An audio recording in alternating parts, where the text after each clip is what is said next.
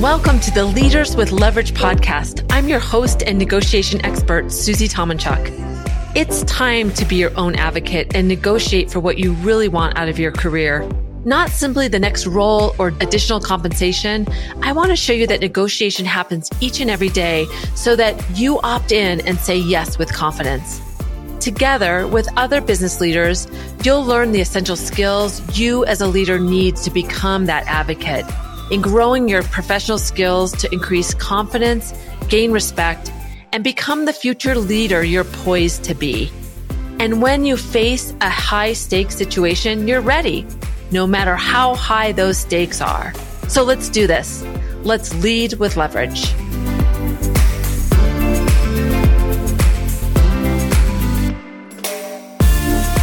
Hi and welcome. This is Leaders with Leverage. I'm Susie and I'm so glad you're here. Thank you for being here. And I mean that. I have been hearing from people and I just love to think that I'm talking to some individual that I could help. So thank you for being here. I want to talk about situational awareness today. And the reason it's top of mind for me is I've been working with some people, some clients, some executives that don't have great situational awareness.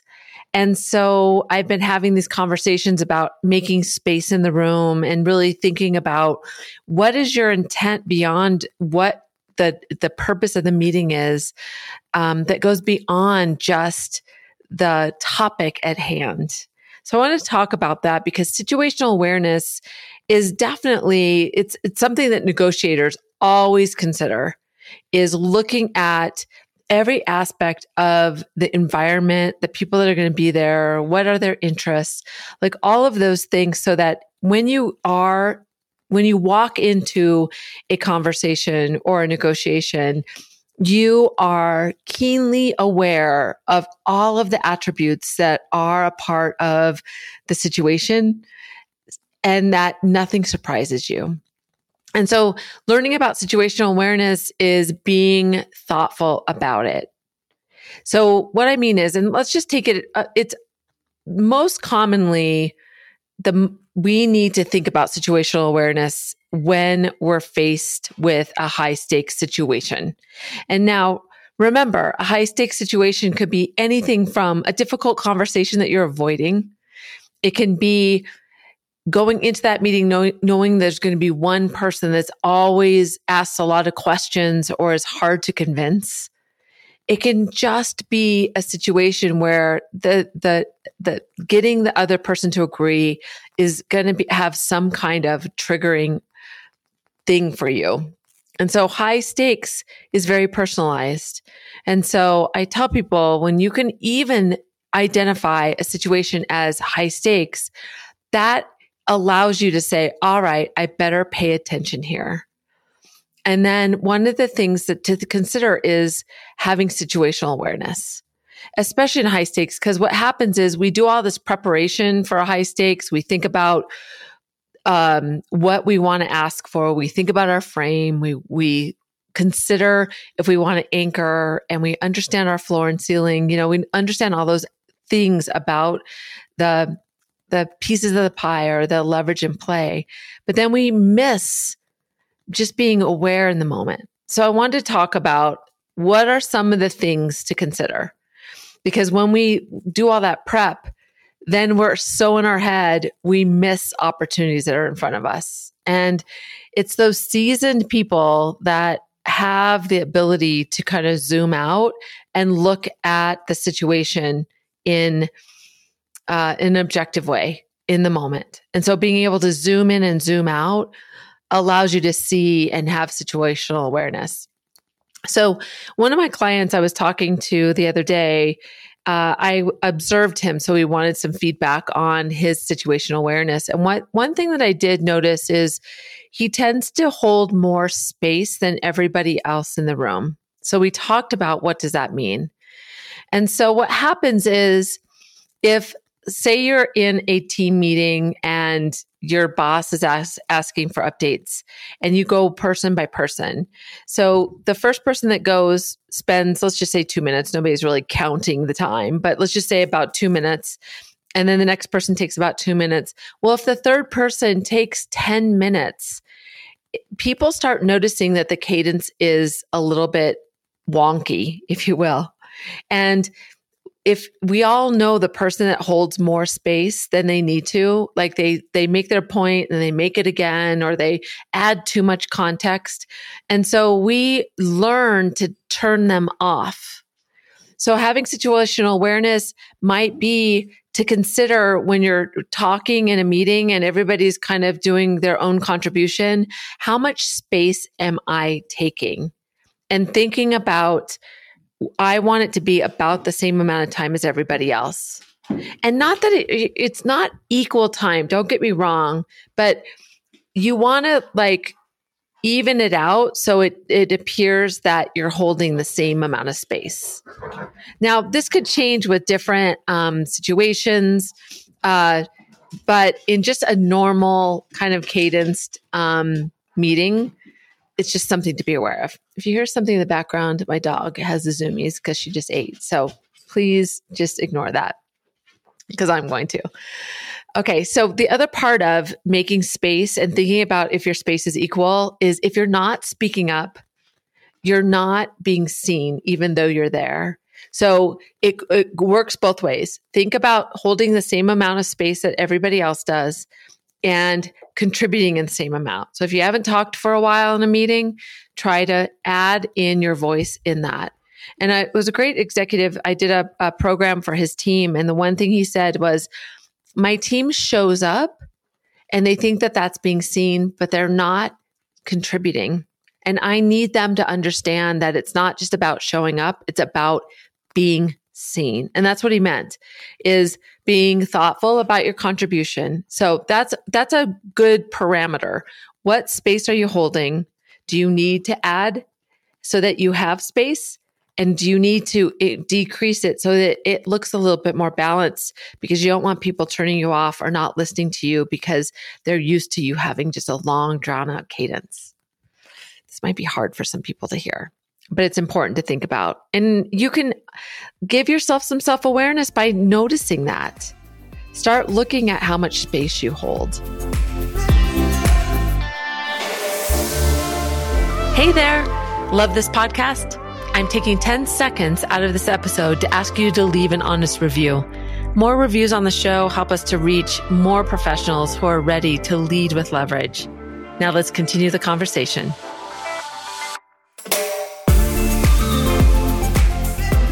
Another thing that it builds great trust and influence in a situation where there's a lot of conversation, it's a big meeting, is to ask questions. So often this happens with teams. I see it all the time. People are waiting for the person in front of them to stop talking so that they can talk. So instead of, I worked with the same person, instead of thinking about the next thing you're going to say, be listening and thinking about the next thing you're going to ask. I can't tell you how powerful, I can tell you how powerful a question is, but it makes an impact. And you might think that it's not heard, but it is. So don't always contribute. I'm not saying always ask questions, but add some color to somebody's, or instead of going to a different topic, add to that person's. Say, oh, I just want to add to what such this person said was such a good point, and I want to add some more color to it. What that does is that supports your teammate, and it allows you to increase your trust with them and your influence overall, because people notice that. So that second one is thinking about asking questions, and then instead of starting at something else that you want to talk about, how can you add to? Just do an and.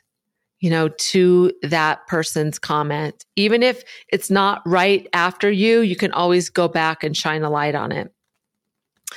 And sometimes it's about really thinking, what's going on here?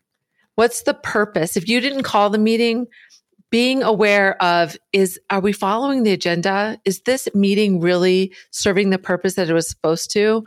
Or is it being hijacked by something else?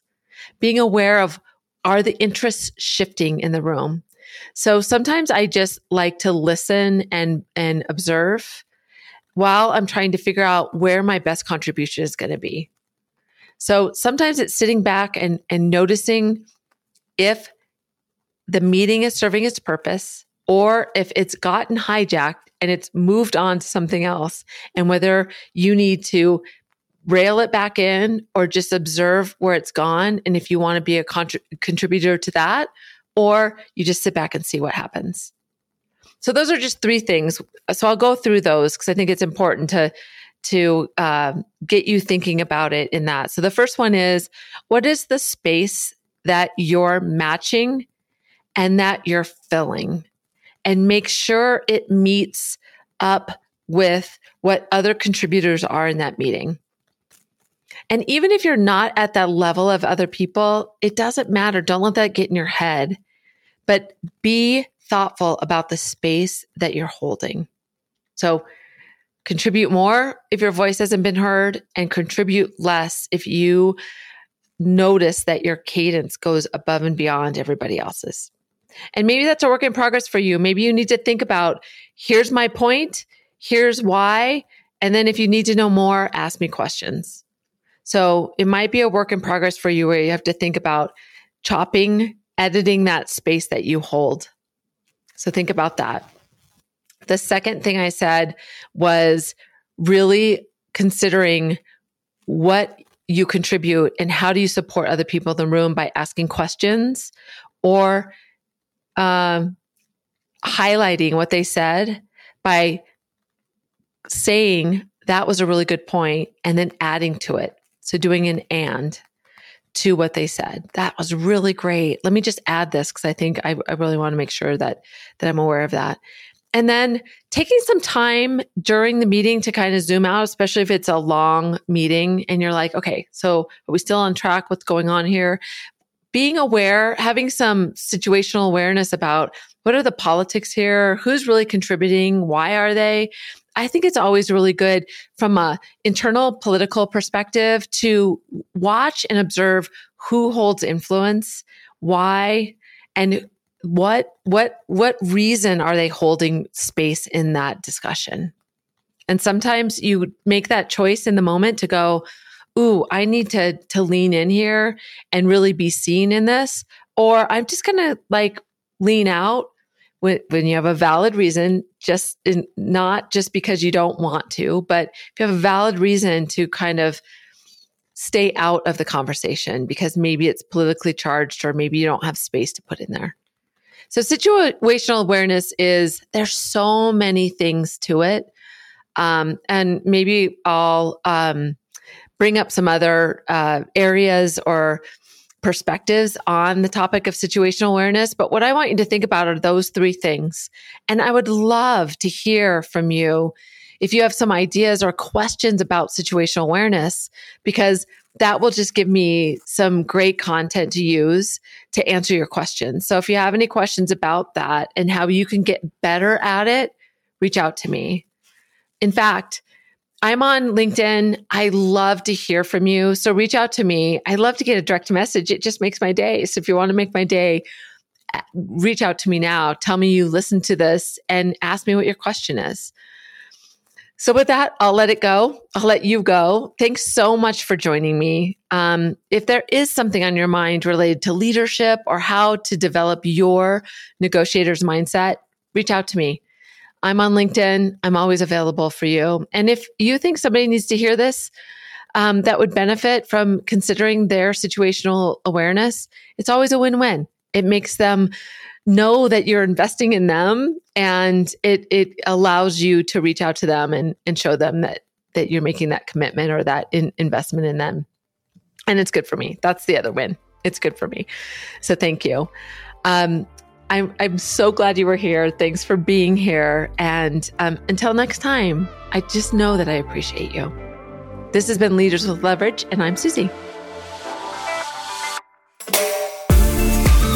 Thanks for listening to this week's episode of Leaders with Leverage.